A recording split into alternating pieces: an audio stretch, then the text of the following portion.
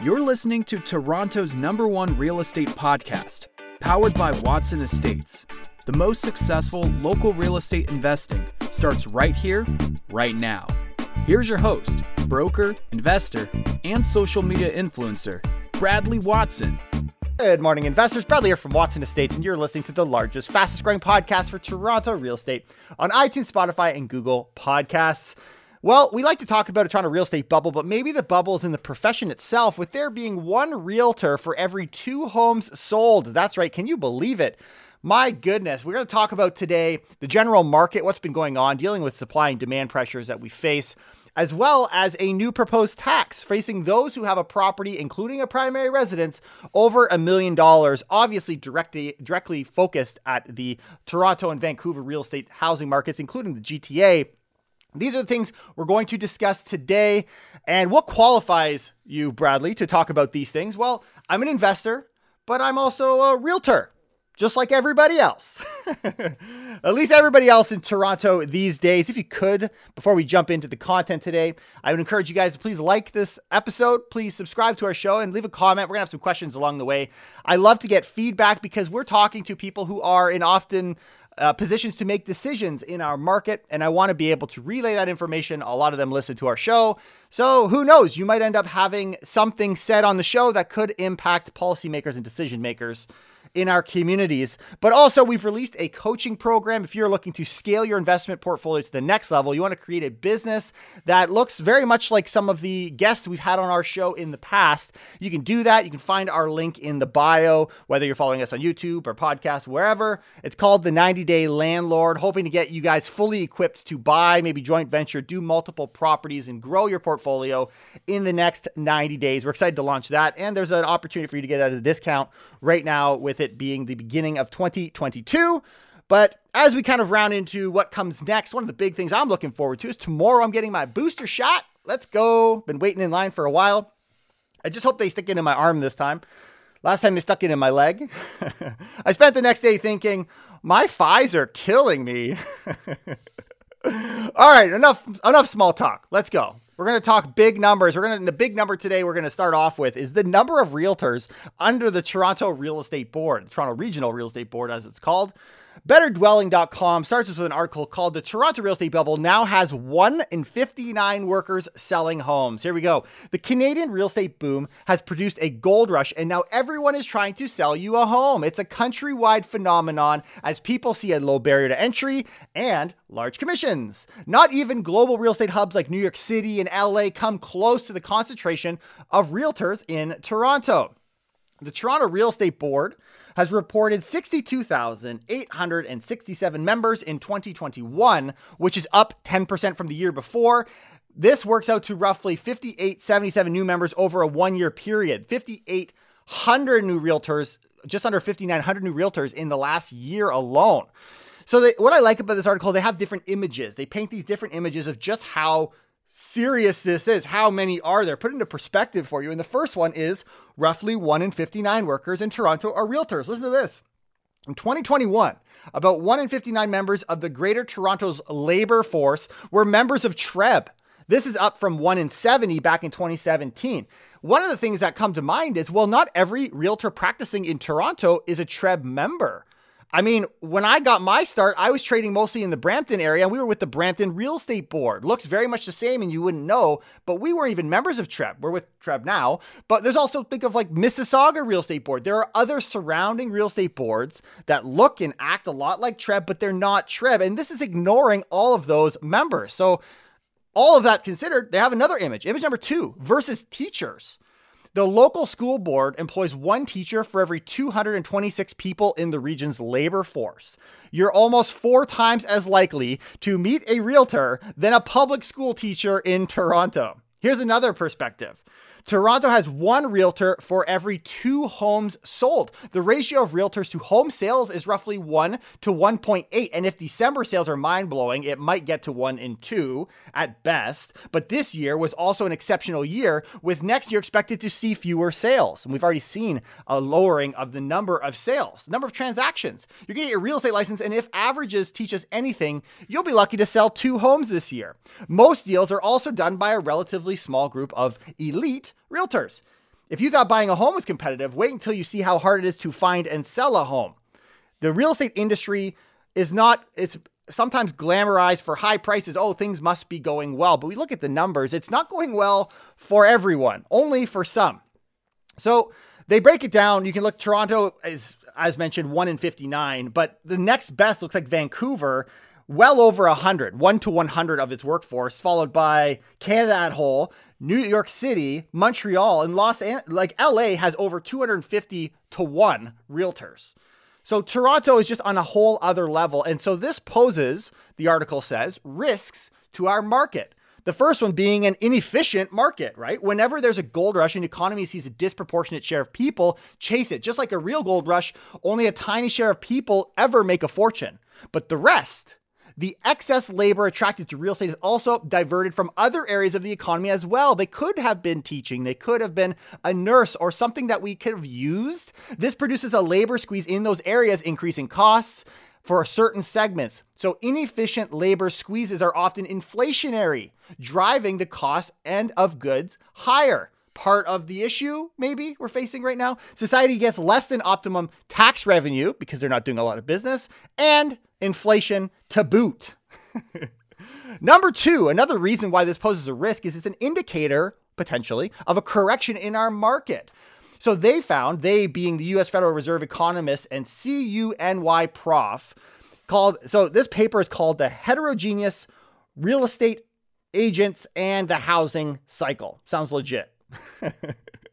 They found a sharp increase in real estate agents is typical of a cyclical peak of a market, also known as a bubble phase. Strong perceived incentives attract a rush of new, inexperienced agents. These agents amplify a correction by doing what is really risk number 3, which is lowering the liquidity of your home. See, liquidity is the reason defaults don't make a sharp increase. So if we have ourselves a problem, in other words, you sell your house, the faster you get your house sold, the faster you get over the problem, and we don't have to face defaults, people unable to make mortgage payments. It sounds like a great thing. Well, the researchers found new agents tend to take longer to sell and make less profit. This reduces liquidity and amplifies the downturn. An inefficient or inexperienced realtor will cause more headache when the market does spiral down. So in short, vet your agent. Right? Or to be really secure, get blessed with the real estate holy water yourself. Just don't inject that stuff. You should never take the Lord's name in vain.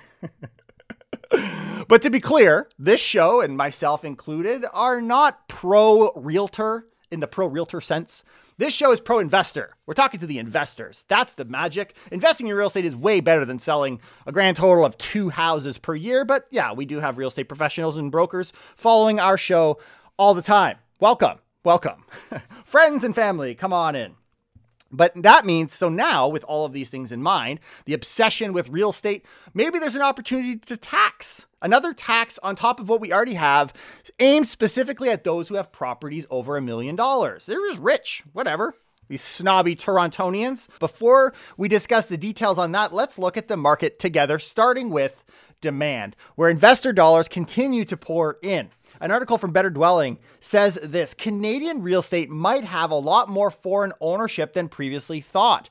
The big difference here is many people have looked at whether there is non-resident ownership, but there's this kind of other category of non-resident participation in ownership, meaning they own a portion of the property. When we take those numbers into consideration, we find foreign buyers actually own 1 in 10 recently built condos in Canada and 1 in 20 homes in total. Very interesting stats. Ontario still has it when it comes to attracting foreign ownership. Non-resident participation in the ownership of 3.4% of the province's homes in 2020 is up from 3.3%. So it's growing from the year prior. When you isolate homes built after 2016, newer construction, the share jumps to 5.6% for 2020, up from 4.9% in the preceding year. Condo apartments have kind of this, they have this unique love, this space, this heart for condo apartments in particular, where non-residents had a stake of 6.5% of Ontario's condos in 2020, which is up from 6.2% a year before, and it soars to 9.2% for condos built after 2016, rising from 8.3% the year before. So 1 in 10 are owned by, at least in some capacity, by foreign ownership. Now, let's see if things change when we get a non-resident tax across Ontario, which is already being discussed at the provincial level and at the federal level. So it's coming soon to a city near you, assuming you're outside the GTA, in which case you already have it. But the point is this: if you're scared of the Toronto real estate market, you're not on the same page as global investors. There's a lot that look forward to being here. International investors are seeing the pandemic as an amazing opportunity to invest in Canada. And I can see families being so in love with this idea, naming their beautiful daughters Vaccine. Oh, nice ring to it. It's amazing. It's such an amazing time to be an investor, right? Name your kid Vaccine, which is great until you got nieces and nephews, and then now you're an anti-vax. But one reason investors like Toronto is the low building costs. So we're going to start here. Canadian real estate construction costs are amongst North America's lowest. According to RLB, a global consultancy for builders released in the annual North American Construction Guide for 2022, that Canadian real estate is amongst the most expensive in the world, but it's not due to materials or labor, because unexpectedly, Toronto is amongst the cheapest major markets to build a home, believe it or not. So if all this call for supply is easy, right? It's easy. It's low cost to build in Toronto, unlike anywhere else in North America. Toronto's annual growth, as far as the fastest rising building costs in North America, is 13.25. So we're at the low end, but we also see a massive increase in that price point. And Calgary takes the second spot. When we look at condos, listen to some of these numbers. There's hard costs, and the hard costs specifically, it would cost you to build a condo on the low end, $180 per square foot and 245 Canadian per square foot. If you had an 800 square foot condo, the building costs, the hard costs, labor, materials, would cost $144,000 to build. When we look at low rise, it's more. I mean, low rise builds between 240 Canadian to 465 per square foot Canadian. So if you were building a 2,000 square foot house, it costs you $480,000. But here's the kicker. What makes it so expensive is not the hard costs. It's something called the soft costs, plus the profit from the builders. But we're going to look specifically at the soft costs, things like architecture, legal, planning expenses. They all fall into this category. And Toronto's government charges is the biggest. Toronto has some of the steepest fees for building new homes. In 2018, fees range from $165,000 per unit for high-rise condos and $206,000 for single-family houses. Remember, that's not the cost of the house, but just fees and taxes. The most recent estimate for taxes and fees shows it's reaching nosebleed levels. A one-bedroom buyer in Toronto is estimated to pay $186,000 in taxes and fees alone. The recent adoption of this inclusionary zoning, the idea of you have to build other affordable housing as part of your build, actually increases that cost because the fees get bumped over to the people who are paying the price. But why? Why? Canadian cities like Toronto and Vancouver adopted high building fees in exchange for lower land transfer taxes, right? We have to pay these big taxes because our revenue is coming from the builder. That's the logic anyways. The builder's paying the price. But how do profit-driven organizations run? You pass it on to the ones who are making the purchases, and existing homeowners stick buyers with the bill in order to inflate their equity. So instead of saying you're going to pay for the transfer, we're going to add it in at the front. We're going to defer it to those buyers, which comes at the cost of a higher purchase price for your home. It's going to affect the next group. It's going to get kind of deferred. Well, that's really politics at its finest, and it is ultimately going to screw, on the low end especially, first-time buyers. It screws everybody, but at least if you own a property, you got something to show for it. First-time home buyers, they don't. Right? What a backwards experiment that we find ourselves in, hiding tax behind builder fees and hoping it cures affordability because you can afford the transfer tax. Geez, what could go wrong? Even the rats are waiting to get that vaccine. Are you crazy? They haven't even finished the human trials yet. When we look at demand, one of the other aspects right now that's really obvious is investors. Investors are investing like never before. John Passalis had a Twitter post. 2021 was a good year for flippers. Out of the people who flipped a home during the second half of 2021, after buying it the year earlier, the average one-year appreciation was 34%, or $302,000. Not a bad return for 1 year. And 1 in 4 homes are being bought, as we've seen in past articles, by investors. We don't have time to build houses for families. We're focused on building them for investors, foreign and local. Just like we don't have enough microchips right now to build cars, right? We're too busy using them in vaccines. Simple supply and demand, baby. So when we look at supply, so that's the demand side, but we look at supply, these numbers are shocking. We have the lowest inventory ever. We have this article, Canada's biggest city has just 3,200 homes for sale, an all-time low. That's what it's called. But it says, looking for a home in Canada's biggest city, good luck with that, right? A region with over 6.5 million people has just 3,200 homes for sale, an all-time low, according to Bloomberg. That's less than half the 7,900 on the market a year ago. We see the number of sales coming down significantly, and that's according to the Toronto Real Estate Board. But when we look at Toronto, active listings at the end of 2021 were less than 500. Isn't that crazy? That is nuts. And that's for the city of 3 million people. 3 million people, and we got 500 listings available. Economists last year projected that the home sales in Canada would peak in 2021 and start to fall in 2022 and beyond. The question is for you is if things won't change. So it says not if things don't change big time. That's my note, right? So this idea of we're going to see a projection of a drop in price, but how can you when the market is so tight? Forget demand. Just look at supply. It is so freaking tight.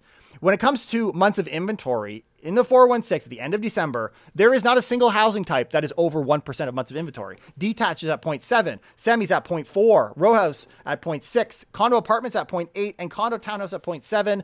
There is no available inventory in any category of housing, and the 905 is bad too.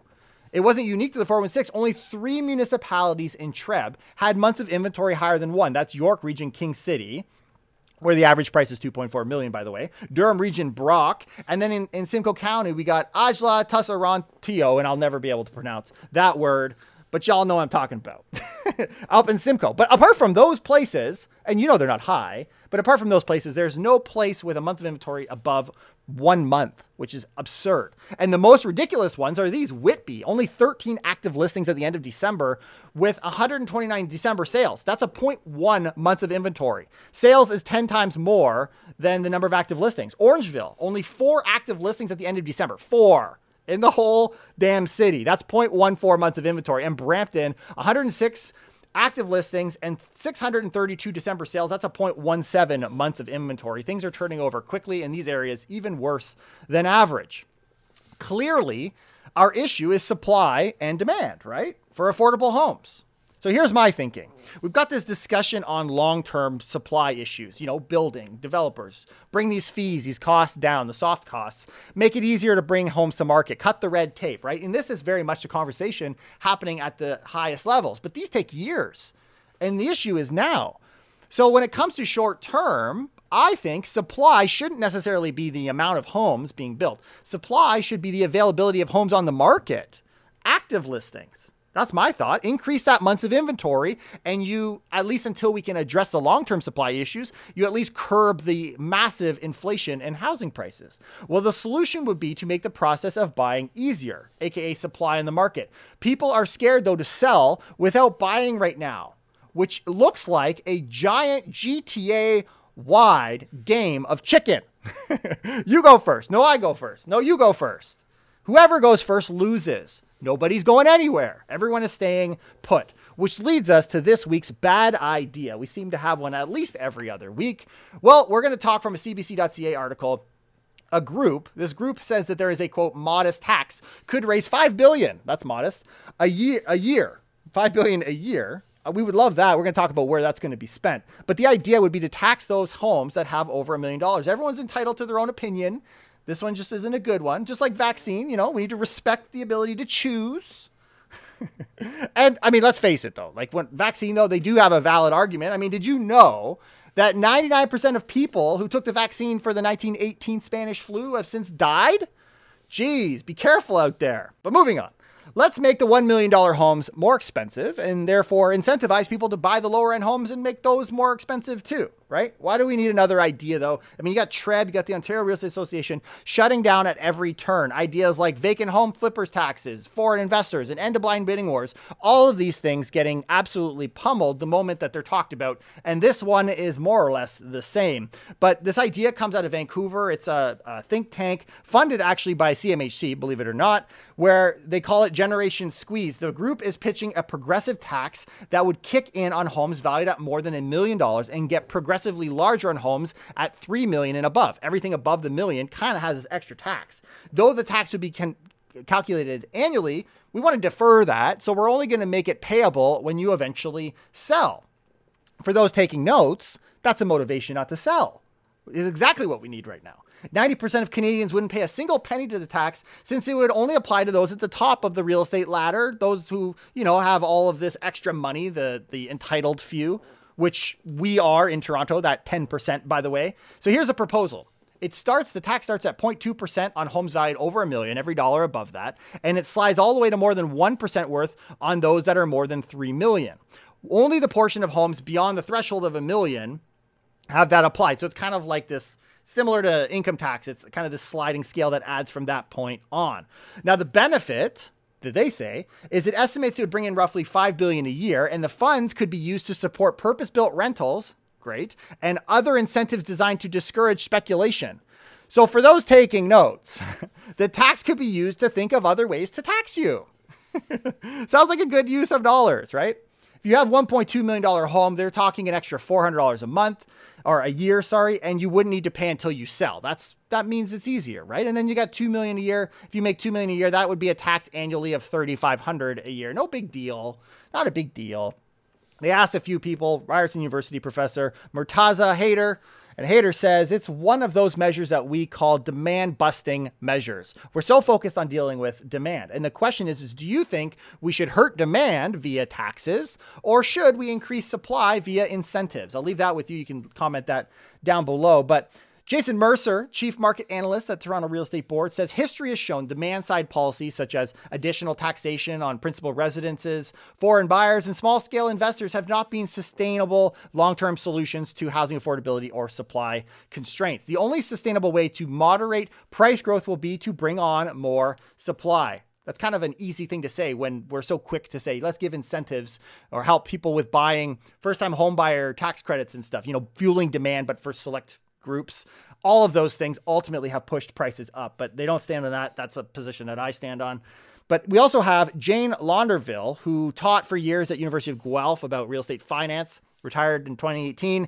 Imagine a theoretical empty nester considering selling their home once their children have grown up and moved out.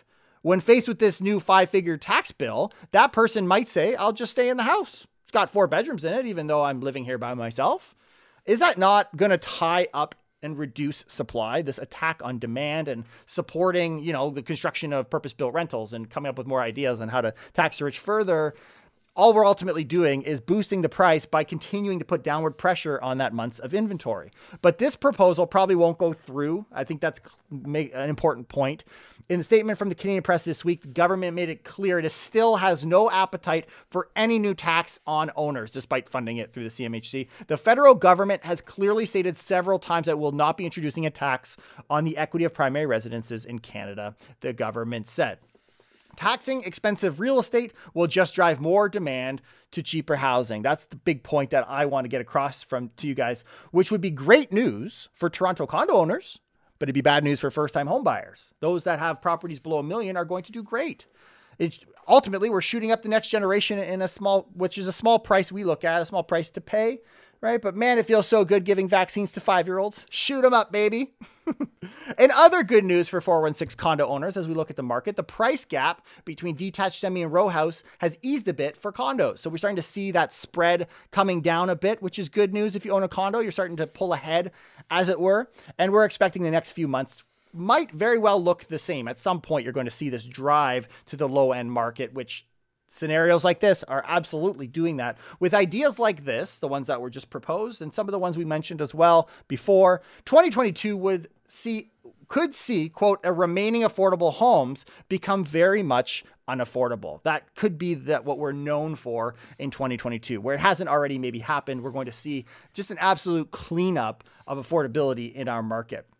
So how do we get supply up? I saw this very interesting and exciting idea from BlogTO. We've talked about it in the past, but I think it's a very good option as they're talking about it right now in the news as well. It says this is what homes in Toronto could look like in the future. So a company called Smart Density came up with a conceptual idea of what's called a mini mid-rise, which is a 6-story building on a single lot with 10 residential units and a retail or commercial unit on the ground floor. And this would happen, this kind of addresses this missing middle framework, but it would happen on main streets. That's the idea. We're talking Yonge, College, Dundas, or Bloor. The building's design, the concept is that you'd have this very narrow looking building and 6 stories because that's what you're allowed up already in Toronto. The concept design, while narrow, is also deep, allowing for 2 or 3 bedroom units at about 750 to 1,000 square feet. So we're converting it into multiple units, multiple spaces. Now there's certain issues that need to be ironed out. Specifically, land is expensive. The concept didn't include parking, which for some people would view that as a drawback. And while they thought the idea might appeal to small mom and pop because you can convert your smaller unit yourself into something a little bit more usable as space, it's definitely drawn attention from the larger developers. They're the ones that seem to be most paying attention to this. But here's my thinking, guys. This is for sure going to happen. I think this is writing's on the wall for this. There's already an appetite for it when it comes to the city of Toronto. And I see this being very much a solution, a quick turnaround of using land in the downtown core and in some of these main streets and quickly and efficiently converting it into more units. But here's some other ideas. Laneway housing. We're seeing a lot of value there, a lot of opportunities for investors there as well. We're going to talk about some of those with our guests this week. You're not going to want to miss that episode. I'll talk about that in a second. But also this idea of garden suites, which is now allowed, where you don't have to have a laneway. You can just add a unit and it just becomes part of that parcel of land, but you're creating additional housing. Great ideas. Also, investors own 1 in 5 properties. How about we incentivize them to sell? Could we maybe minimize or reduce capital gains if they are able to bring housing to market? Maybe not such a widely accepted idea, but something that could work. It could very much work. We try to, that with investors taking over the market, maybe we incentivize them to give it back. But instead of holding Granny hostage at her house saying, if you sell, I'm going to hit you with another tax, maybe instead we incentivize her, convert that unit into 3, 4 other condos and sell them off piece by piece. Would that not allow us to create more housing? It gets Granny happy about being able to move out of her house. But what ideas do you guys have? You can leave those down below. I mentioned we're going to have a very exciting guest interview this week. We absolutely are. Our guest, it's an amazing show, one of our best shows, I believe, and I'm excited to have him on for future episodes as well. There's no reason not to continue to have these types of conversations, but we talk about how to buy properties for pennies on the dollar in Ontario. You don't want to miss it. And laneway housing, just as a fun fact, that's part of our discussion, but it's definitely not the best part of our discussion. It gets very, very exciting. And if you want to take your investing to the next level, don't forget to check out our coaching program. Please consider joining us, the 90-Day Landlord, an opportunity for you to scale your portfolio. And if nothing else, please leave a 5-star review and rating on our iTunes. I really appreciate it. In the meantime, I'm excited tomorrow, get my booster shot. Let's all get boosted and protect those most vulnerable around us. I'm expecting the booster will be just like the last 2 jabs that I had, right? Feeling tired, unable to get out of bed, but as a parent of 2 young kids, that's pretty much no side effect at all. I'll see you guys next time. Take care and keep it real.